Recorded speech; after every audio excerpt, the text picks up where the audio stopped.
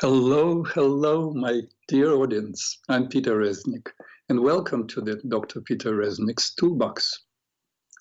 It looks like my intention of making this show interactive is slowly happening. Last week, I had 5 callers. They asked interesting questions. So today, we'll have an open mic. Anybody can call with questions or comments regarding health and well-being. You can also call in with your night dreams. You know, I love working with night dreams, and you know how important they are by now. I already had 2 shows about night dreams, and one time a repeat show because I wasn't able to be present at one show. Anyway, you are absolutely welcome to call. The number here is 888-874-4888. I repeat again, 888-874-4888. And you also can mail me at drpeterreznik@gmail.com. drpeterreznik@gmail.com. Remember, just write short emails. But I receive very, very sweet emails. And the day before yesterday, I received an email from someone by the name Eliana. I spoke to her through email, and she permitted me to give her name. And she asked me about backache. She said that she had backache, and she asked me to talk about it. And I thought, rather than just sharing with her my ideas, it would be useful that everyone, there are probably other people who are dealing with backache, and they could also benefit from what I have to say. So, backache. First, I'm not sure where she has the backache. Different, whether it's a lower back or shoulders. I hope if Ileana is listening to us, maybe she can call in also, and because I will offer her some, and others who are interested, some ideas and practical exercises to deal with the backache. But basically, we all know by now, I hope, because I spoke about it many times on this show, that there is a meaning to every part of our body. So, and there is meaning to pain. So don't fight the pain. The pain is just a messenger. Just like the other day I saw somebody, let's call him John, and he told me that he had great anxiety. He is to do a presentation, and normally he is okay speaking in public. Right now he's taking a course. It's a writing course, and the assignment was to write about yourself and then present it by just reading the text. And so I asked him to tell me where in the body he feels this anxiety. And he said that he has been feeling this anxiety and discomfort in the body since the assignment was given, which was a week before. I asked him to scan his body, and he said that the tension was in the belly. So I asked him to close his eyes and go into the belly to imagine in any way he can this tension. And he closed his eyes and said that he saw it was like a black mass. And I said, thank this black mass for allowing you to see it in this form, because that black mass is conscious. It's aware of me, aware of him, of John, and it chooses to present itself as this black mass. So I asked him to ask this black mass, first to thank it for appearing, and to thank for being present in John's life, because he knows through me advising him on that this pain or this black mass came with a purpose. It's a messenger. So John asked, what is the message that this black mass is carrying? And it said to him, which means the thought popped into his mind, and that is, we assumed it was the reply of this black mass, that the message was, you may say too much. Often you speak too much, and you may reveal more than you would like to, and then you will regret about it. And when John opened his eyes, he told me this, what this black mass told him. So I suggested to John that he writes an outline, writes the paper, and then a short outline for himself of what he's going to talk about, and then make a line, literally draw a line and say under it, this is my boundary. That's how far I will go. I will reveal not more than that. And then I said to John, you can go back and say to this black mass of what you decided to do. And when he went back, he smiled with his eyes closed and said, now it doesn't look black, it looks green. So then he opened his eyes and he said that he felt much, much lighter, that tightness disappeared. And my belief is that he will not have the anxiety. So that pain came with a purpose. So if you have, Ilyana, if you have a backache, we understand that technically it's an interruption of flow. Of flow of what? Of energy. East Indians call it prana. In English, we call it air. The Chinese call it qi. In Hebrew, it's called the ruach, the spirit. So, and when a person is making up some kind of a story, or there is an unresolved issue, just like in this situation with John, then there is an interruption of flow of this energy that sustains us. So it is not against us. There is interruption, and we need to go into the place of interruption and engage it and find out what the message is, and then make a correction.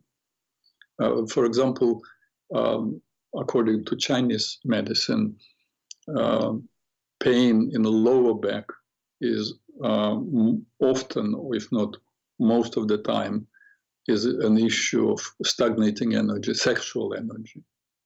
A pain in your shoulders would be about shouldering things in life, perhaps shouldering responsibilities in your family. Because with your shoulders and your back, that's what supports your whole body. So there is definitely somewhere something that is overdone or possibly underdone, if this is an issue of possibly problems in sexual life or absence of that. So if indeed, let's say, let's go from below up, let's say if you have some issues with sex and the energy indeed is stagnating, then give me a call, and in 2 minutes I will show you an exercise, a physical exercise to do that will help to move the energy. Because, Tibetan monks take a vow of abstinence, and they don't have sexual relations, and yet they're not sick. they're not suffering from pain, and they don't have high rate of prostate cancer because they do these exercises. So if it is an exercise of carrying a lot of weight, if anybody wants me to do an exercise, please, you can call right now so that I know, and I will actually do the exercise. Unless you call, I will just tell you what to do if somebody wants to do it at home. You close your eyes and you go actually and see with your eyes closed, what is it that you're carrying on your back? And literally whatever you carry, recognize what it is. And if it's spontaneous, you will be surprised. You will be surprised that an image will come. In fact, one time I did this exercise.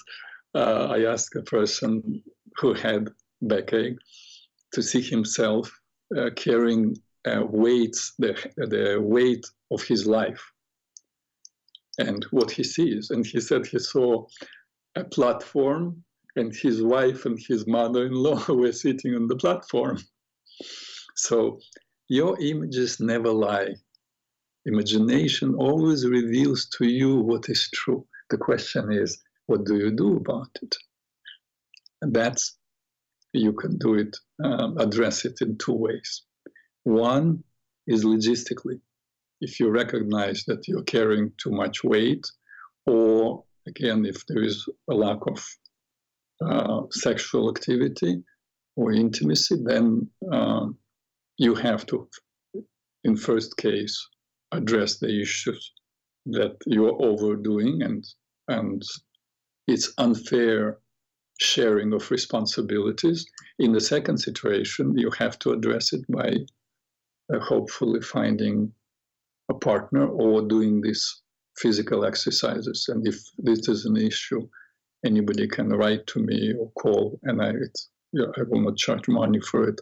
It will take me 2 minutes to show you the exercise, and it really works. I recommend it to many people, this exercise. If you do not have sex life, it will help you to move the energy. Because once the energy stagnates, it becomes pain or, God forbid, something more serious. Now, the microphone is yours. If anybody has a question or comment, you're welcome to call. I gave you the number, and I will be happy to take the call. No call so far. Okay, I will continue talking because I promised you, I started the question, the issue of apathy. Remember, we're slowly progressing with the 6 pillars of well-being. And we're still on 5th pillar. We're talking about our conscious attitudes and character traits.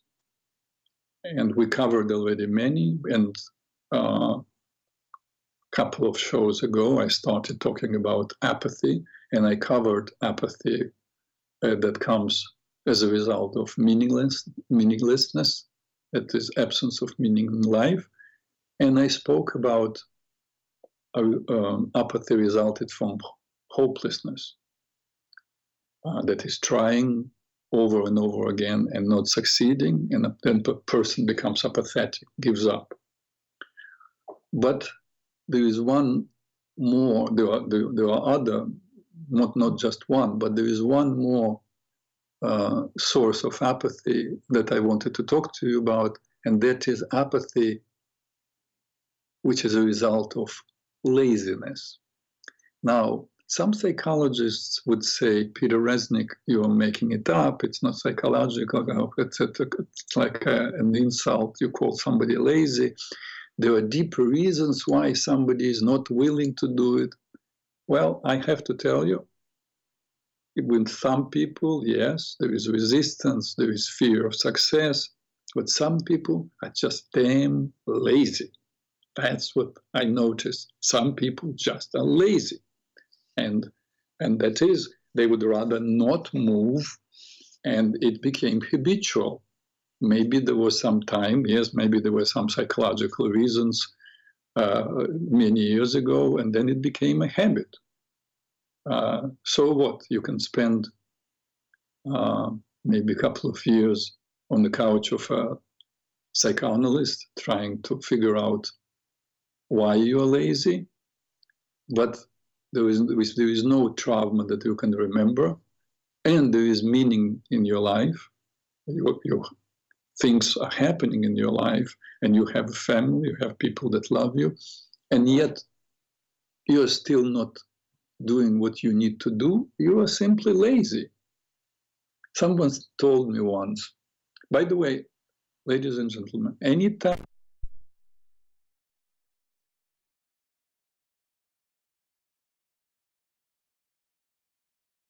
if you call, think about whatever question you want to ask and call. I will gladly interrupt my talk and respond to you. Remember, also in the last show, I asked you to help me out.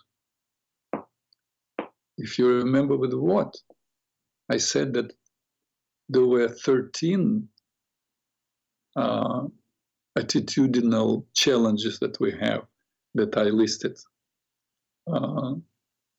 But then I came up with 3 more, and I did not write about them yet. So I would like you to contribute if you can. And that's stubbornness, self-centeredness, and what else? I will have to look up. Stubbornness, self-centeredness, and impatience, yes. So contribute, please, if you want to write to me. It would be very nice. The sources of those and how you suggest to address them, because it's still ahead of me. I need to write about it. I didn't find time to sit down and work on it. Anyway, now let's talk about apathy, that is laziness. Someone told me once, I'm so lazy, nobody can make me exercise. I am just a blob. I gave up on myself. I sit here and eat and feel sorry for myself.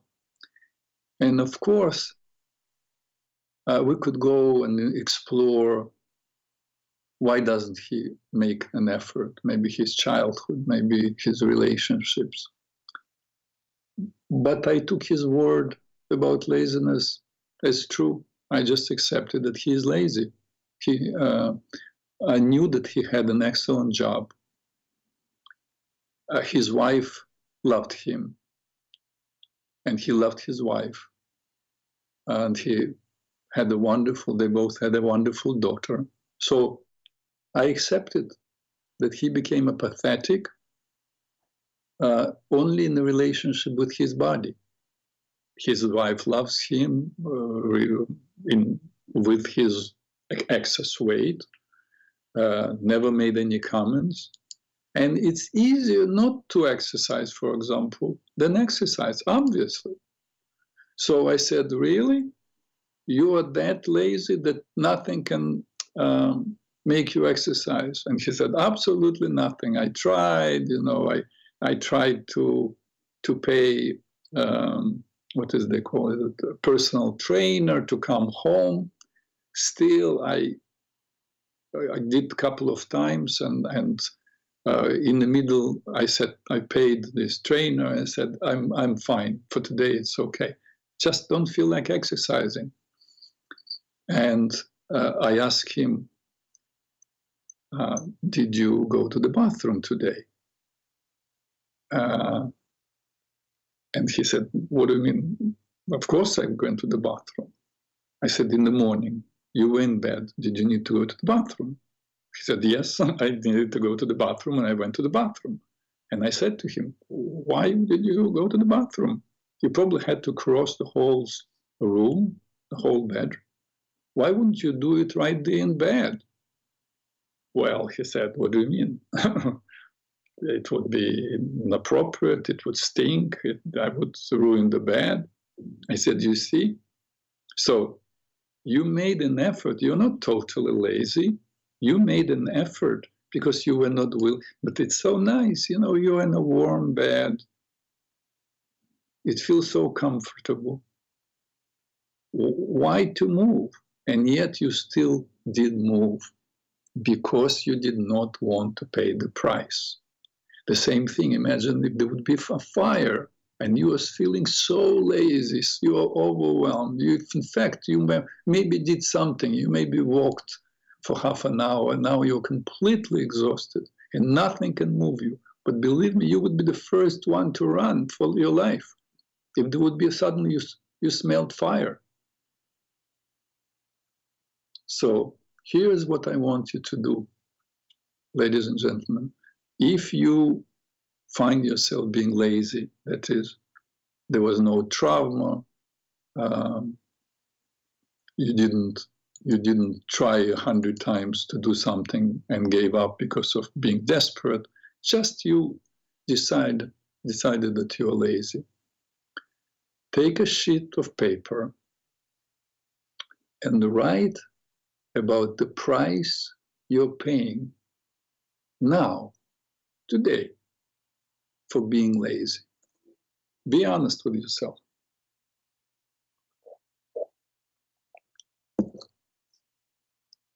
What is it that you are missing out on? Take your time. Of course, if you have a sheet of paper and a pen, and these days people type on their cell phones, write down every single thing. Now make another note or take another sheet of paper, and on it, write how this laziness will appear, how it will snowball 1 year into the future. Describe yourself 1 year from now and how this laziness, just imagine yourself being a year from now and look back and see how this laziness affected your life, where you are physically, mentally, and emotionally. What do you say to yourself as you see that 1 year is over, past, and you permitted yourself to be a victim of this laziness? Feel it. You can actually do it as an imagery exercise, but see yourself a year from now, staying just where you are with your laziness. How do you feel about yourself? What kind of role model are you to those who look up to you?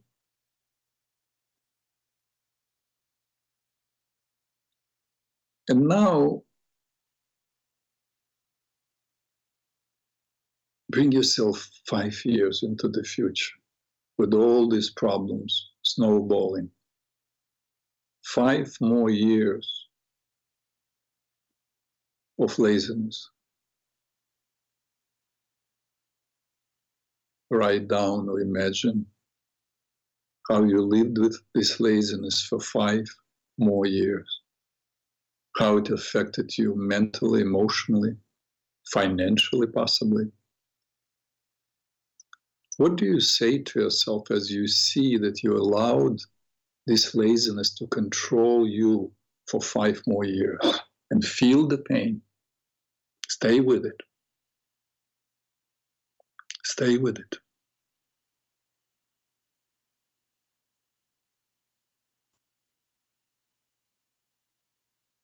And if you're doing imagery, you can open your eyes. And if you were writing, you can put that paper aside and take another sheet of paper and write down how your life would be affected if today, right after this show, you were to make a total an absolute commitment to make an effort every day and to do what you need to do to make your life work for you. If you were to say to yourself, I am no longer a lazy person, and live it. And with that commitment, bring yourself 1 year into the future. And describe, you can close your eyes, and describe in detail, if you want to write down or imagine in detail, how living this year with full presence, effort, and commitment affected your life. Where are you emotionally, mentally, physically, financially, spiritually?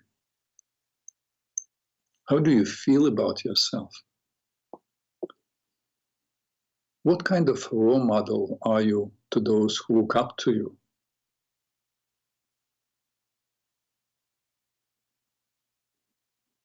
And now, bring yourself 5 years into the future and see yourself 5 years from now.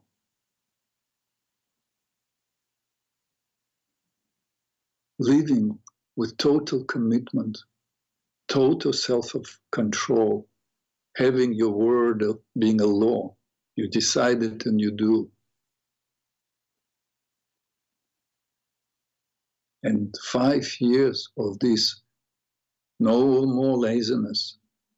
You're a person of your word and you do what you need to do and you make the right choices. How this kind of life affected you for 5 years? Where are you mentally, emotionally, physically, financially, spiritually? What do you say to yourself? How do you feel about yourself? What kind of role model are you now to those who look up to you? And finally, put this image aside or this paper aside and sit quietly and close your eyes if you can. And look or think about those two very different destinies. Know that they are only possibilities of the future. Neither of them happened yet. And in your mind, make a choice now.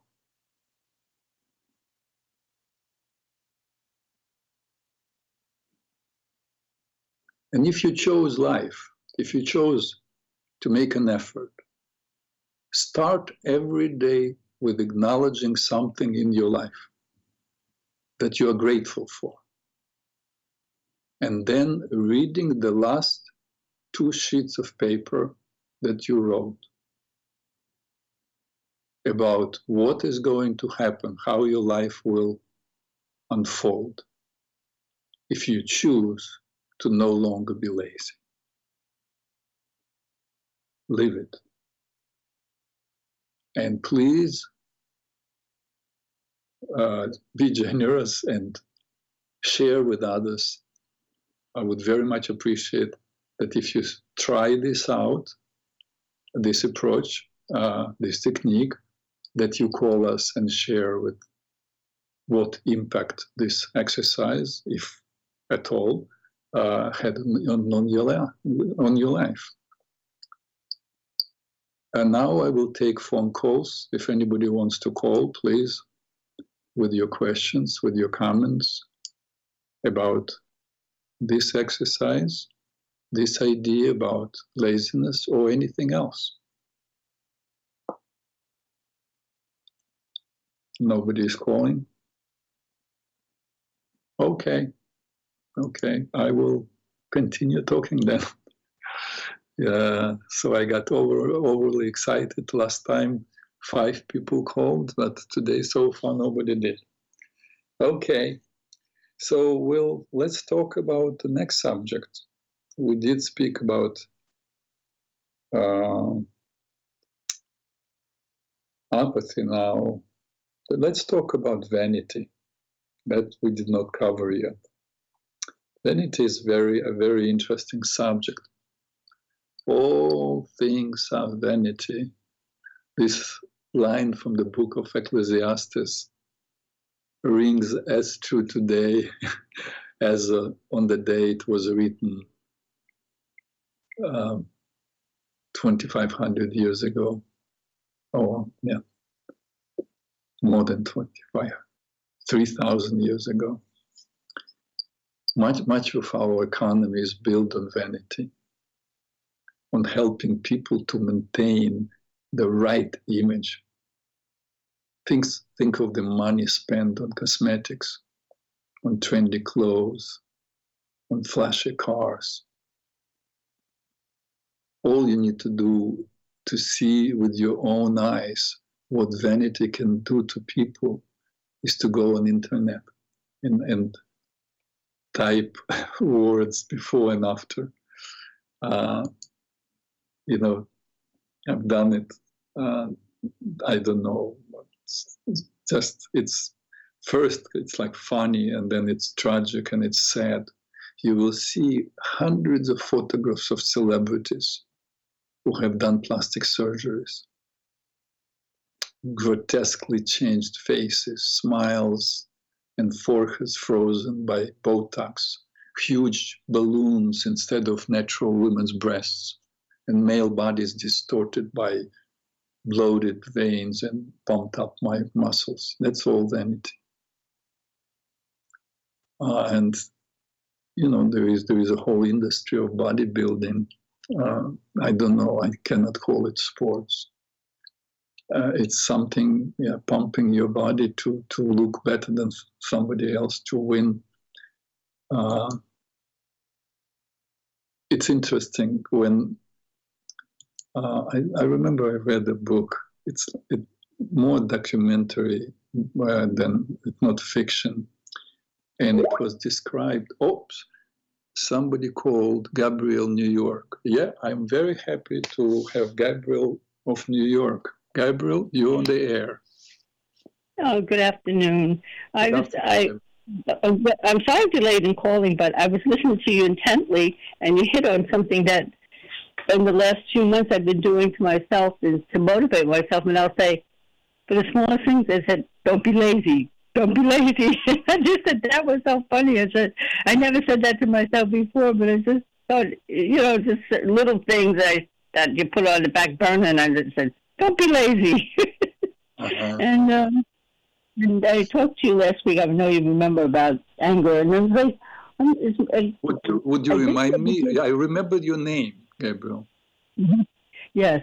I was telling you, as of lately, I've been feeling anger, and I was trying to explore that with myself. Yes, you called about anger, right? Yes. Yeah. Mm-hmm. I'm so happy you called, because I always want to have a feedback. Did you? I don't remember exactly what I suggested, but did I suggest something, and did you apply it? I didn't. I wasn't diligent enough to do it, but I need more time than a week to. But I'm thinking more of myself. I might have gave you the wrong impression that I'm angry with people, but I believe I'm more angry with myself. Anger is anger. Anger is not good for anybody, regardless. It's in fact, Gabriel, I want to tell you something. Actually, anger at yourself, I believe, is more harmful than anger at somebody, because you can be angry for X amount of time, particularly if somebody kind of attacked you or said something negative, and you get angry, and then you explode, you fight, and then it's over, you're finished, which means you had an adversary. But when you are angry at yourself, there is no one to protect you. You see, if somebody is angry with you, or if you're angry with someone, you are in the mode of protecting yourself. But when you're angry with yourself, nobody protects you. So you can say terrible, terrible things to yourself about yourself. And remember, when you repeat over and over and over the same word, it becomes a suggestion. That's how hypnosis works.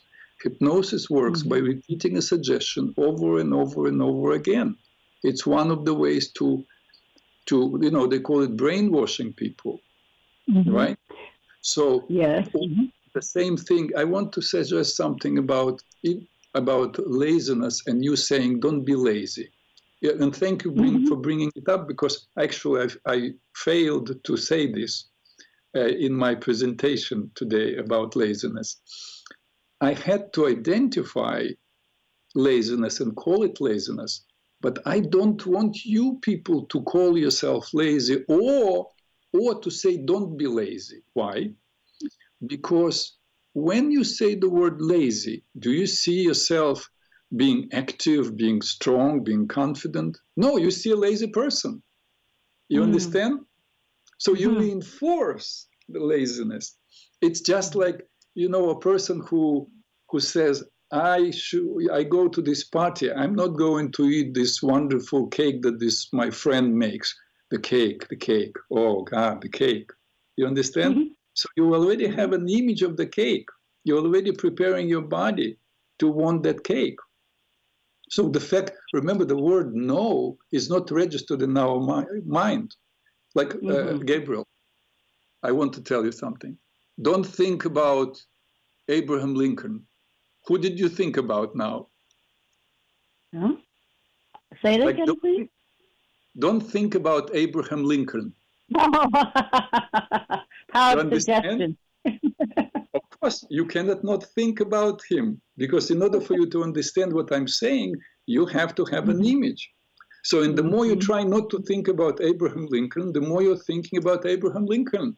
And the same thing about the cheesecake. So when you say, I am lazy, or you say, I'm not going to be lazy, you're still talking about lazy. You're still imagining a lazy person. Instead of doing this, you say to yourself, Gabriel, today you are making an effort. Gabriel, today you are acting so you would be proud of yourself. How about that? Yes. When I say to myself, don't be lazy, I use it as a motivation, and I get up. I say, don't be lazy, get up. Yeah, it's good, but what I'm saying is, I get exactly what you're saying. Just using the word is a negative term. It's a negative term. Yeah. Yeah. So I don't know how long, when you reinforce it with negativity, I don't know how long it lasts. I will tell you. Let me tell you a little story. I have an older brother and an older sister, and they were a wonderful brother and sister, and I was like kind of a lazy kid. Lazy because I was lazy. That's it. No trauma. I was loved by my parents and by my sister and my brother. My sister is 5 years older than me. My brother is 7 years old. But my brother was kind of a psychologist, smart from young age. And I remember I was like maybe 9 or 10 years old, which means my sister was 16, my brother was 18. And my sister would look at me and say, remember, both of them wanted me to do well. It was very important at that time in Ukraine to exercise, to be strong. And so my sister would say, look at yourself. All you have is bones and skin. Go and push yourself a little bit. Don't be lazy. Make an effort. And I would get so depressed, and I would feel so bad, and I wouldn't make an effort. And my brother, again, 18-year-old, would come, or 17 years old, would come and say, oh, did you do push-ups, Peter? I say, no, it looks like you did something because your muscles look a little stronger. And I am flying now. I feel so good. And then I go and do push-ups. And he would tell me things ahead of time that what he wanted me to do, and I would try to fill his kind of image of what he was presenting, and I think that worked. And I think in many situations, people love us, people want to encourage us, but they encourage us with negativity, and it doesn't work. Yeah. So how do you use reverse psychology on yourself? Yeah. In fact, in the Soviet Union, from where I come, there were studies, because there is a lot of alcoholism, particularly in Ukraine, where I come from. And they tried to use aversion therapy, which means suggest how terrible it is, give them wine with some kind of substance that make them vomit. It works on a short-term basis, very short. The moment they go out of this rehab, a week later, they go back to drinking. That was absolutely proven, that aversion therapy doesn't work. What does work is what Alcoholics Anonymous does, where they talk about meaning in life and the goodness that can come out from them not drinking, staying away from alcohol, rather than how bad they are and so on. So I believe in positive reinforcement. But, well, it worked on me. It worked on me at one 4th of July party. I think I was just about 18, and my aunt said, "No, you can have a drink now." And she gave me something, scotch and milk, and I thought I'd throw up, and I never touched alcohol in my life. So you say that aversion therapy does work. No, I'm saying that. No, I'm saying to you that was my experience with drinking. I couldn't believe that they would drink stuff like that. But Gabriel, no. I appreciate it. That's fine. When I say aversion therapy doesn't work, I talk statistics. It means they found, let's say. I never thought of it that way. I just thought that if it tasted good, I probably would have been, more apt to do it. She gave me something that she thought that was appropriate for my age, because it was just horrible for me using alcohol in scotch and milk. Oh my goodness. Yeah. Fortunately, it worked for you. But what I'm saying is that, let's say, statistically, it doesn't work. Yep, I get it. God bless you. But you brought that up to my mind going way back, and it kind of says, no, I don't think so. But I did enjoy a good wine. But you actually, when you're telling me where you're from or whatever, you had so much.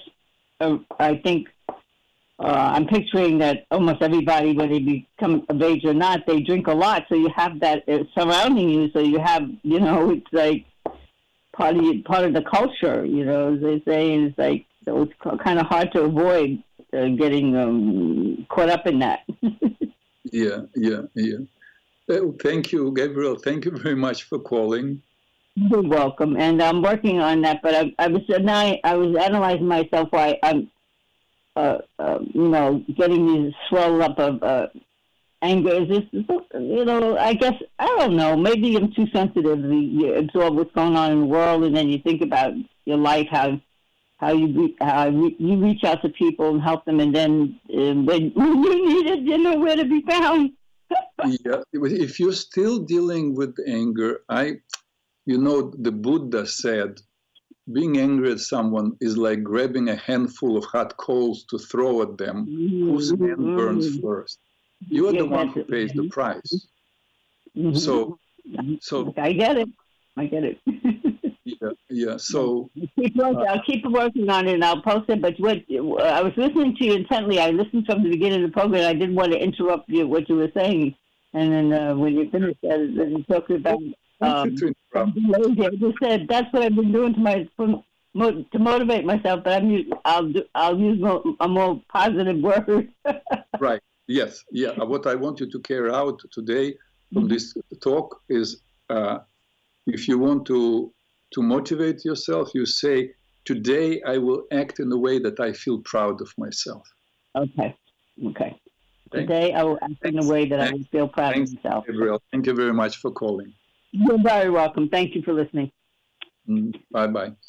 Bye-bye. Anybody else wants to, any callers? Anybody has any questions? No? Okay, I will continue talking then about, what did we speak about? Vanity. Yes, vanity. Like many other excessive behaviors, vanity springs from insecurity. We place our security in what others think of us. We constantly seek the affirmation, praise, and respect of other people. That's quite dangerous. In fact, there was an Indian philosopher in our time. He died only 40 years ago, Krishnamurti, and he was totally against parents praising their children. You know, with pop psychology, psychologists or even clergy people would say, you have to tell your child, I'm proud of you. You are so good. I love you. I love you, yes. That's wonderful. But proud of you, that's what Krishnamurti would say, and I totally agree with him, is setting up a person for trouble, because what you show is you're an authority figure, and you evaluate, you give a value judgment, you're doing well, my son, and I am proud of you. But then you prepare a child, you, in a way, hypnotize the child to depend, we call it in psychology, external locus of control, to depend on somebody outside of themselves to evaluate and to make them feel good. Now imagine your child is 6 years old and you taught him, I'm so proud of you, you did well, I'm so proud of you. And now this child goes with other children in some place where there is a lake, and there is you're not there, but there is a 12-year-old boy, and he's an authority. And this boy, your 6-year-old, looks up to this 12-year-old boy. And the 12-year-old boy says, don't be afraid, everybody jump in the lake. And your son doesn't know how to swim, but he wants the boy to be proud of him, and he jumps in the lake, God forbid. You understand? So you want to teach people, children, to be proud, to be comfortable with their own decisions. So from childhood, when my son Aaron was little, he would say, Daddy, look what I did. And I would say, do you like what you did? And he would say, yes. I would say, I'm happy that you did something that you enjoy. But I wouldn't say, oh, this is so wonderful, I'm proud of you. Because I believe it's a mistake. It reinforces vanity. You know, people look for encouragement. Oh, we have Anne online. Wonderful. I'm so happy to hear from Anne. Anne, you're on the air. Welcome. Hi, Peter. Thank you. It was funny. I was listening to your, take a piece of paper and say the price I'm paying for being lazy and you're in the future. And as you're saying that, I'm thinking, wouldn't it be better to do like the opposite and think of what it would be like without the laziness? And then you started talking about that, which I thought was really, really helpful. And then looking 5 years in the future also, when you're making total commitment to doing instead of, saying you're going to do. Yeah. And for accountability, what if you don't have, like you were saying, well, role model for children, you don't have children. like in my work, it's like I have to be accountable. Somebody places an order, I have to fill the order. So that's there. But on the personal level, there's nobody I have to be accountable to. Yeah, so, I understand. But then it's you who you are accountable to, you see? Because let's say you look 5 years from now at yourself, and in truth, or 5 years from now, let's say you didn't do what you wanted to do just because you were not willing to make an effort. How will you feel about yourself? That's the biggest thing that that motivates us. It's accountability with ourselves. So if you don't have children, not a big deal. Children don't need to motivate you. You are your own evaluator. You are your own judge. We often judge ourselves. People reach certain age and have a lot of regret. So you don't want to live in regret. And you're an intelligent person. So you understand that if you don't make an effort, there will be a lot of regret, grief. So, and you don't want to reach the age of 60 and then you have still a long life and you live in grief. As my teacher of blessed memory, Colette, said a long time ago, that if by the age of 60 a person does not choose spiritual path or some higher meaning, they're beginning to die. Why at the age of 60? Because at the age of 60, by the age of 60, if you were to make money, you already made money. And if you did not make money, more than likely you won't suddenly start making money at 60. If you were to travel, you already traveled quite enough. And at the age of 60, you may not even want to travel a lot. If you were to have sex, you already had sex. You won't suddenly make it the main priority of your life, which means you really, by the age of 60, you really tried out everything. So then what do? There is no meaning. Only when you have some higher meaning, and it can be religious or it can be meaning, usually it's something beyond yourself. For example, organizations, different organizations that help people. I find that this is the most fulfilling thing and most motivating thing that can move people. Often people will not do it for themselves, but they will do for others. And there are so many, and Americans are the most beautiful charitable community in the world. I think nobody helps as much as Americans do. So there are hundreds of beautiful charitable organizations you can become part of, not just to send a check, but really be part of it and be involved. So that's a wonderful thing to take upon yourself. Yeah. In my past, when I've done volunteering, that was sometimes the highlight, of the week. Was or the day. Sometimes I was doing it 5 days a week, 7 if I could, and it was so rewarding. So yes, and you got it. It's wonderful. Yeah. You see, it's like, when people have never been in love, like I ask somebody, do you love your husband or you love your boyfriend? And they go, well, what's love? And I know they didn't experience love. Mm. So, but when somebody experiences love, they say, oh, yes. And you feel it in their voice and in their posture, because they know what it is to love somebody. The same thing, this bug of giving. It's like it's a positive virus. It lives in you.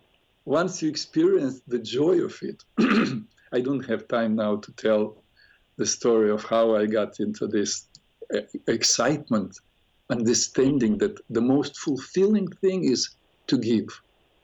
So once you experience, and I understand, and you experienced it, once you know the joy of giving and seeing results of something that you did, positive results, you never forget, and you always want to do more of it, right? Mm-hmm. Thank you for that reminder. And thank you very much for calling. Thank you, Peter. Have a great day. You too. Bye. Bye. Ladies and gentlemen, we are in the middle of talking about vanity, but we just started. But I'm so happy that Gabriel and Anne called. Honestly, that makes my day. I can talk on many subjects, and again, you're welcome to write to me, and I will address, like I was talking today about backache. But the most beautiful thing is really talking to you, ladies and gentlemen. That's why, if you remember, I was kind of complaining, saying, I'm not a radio person. I'm used to teaching classes, looking in people's eyes, seeing their responses to exercises. And here on the radio, I talk and I don't see anybody. But you probably know I announced that I would teach a free course, 4-week course, and it was limited to 10 people. And I have 10 people. In fact, yesterday it was the second class of this 4-week course. And it's all from you, ladies and gentlemen. It's my listeners who decided to take this course. So now I no longer feel like, okay, I'm talking into the air and I don't have real faces. No, because I've seen these beautiful faces, and they're people from you, from my listeners. So I'm happy. I thought I was giving to just a gift by teaching the course, but I received actually a gift of being able now to see real faces when I talk to you, my dear audience. And thank you again for being with me today. I'm looking forward to having your attention next week. And peace to all who want to live in peace.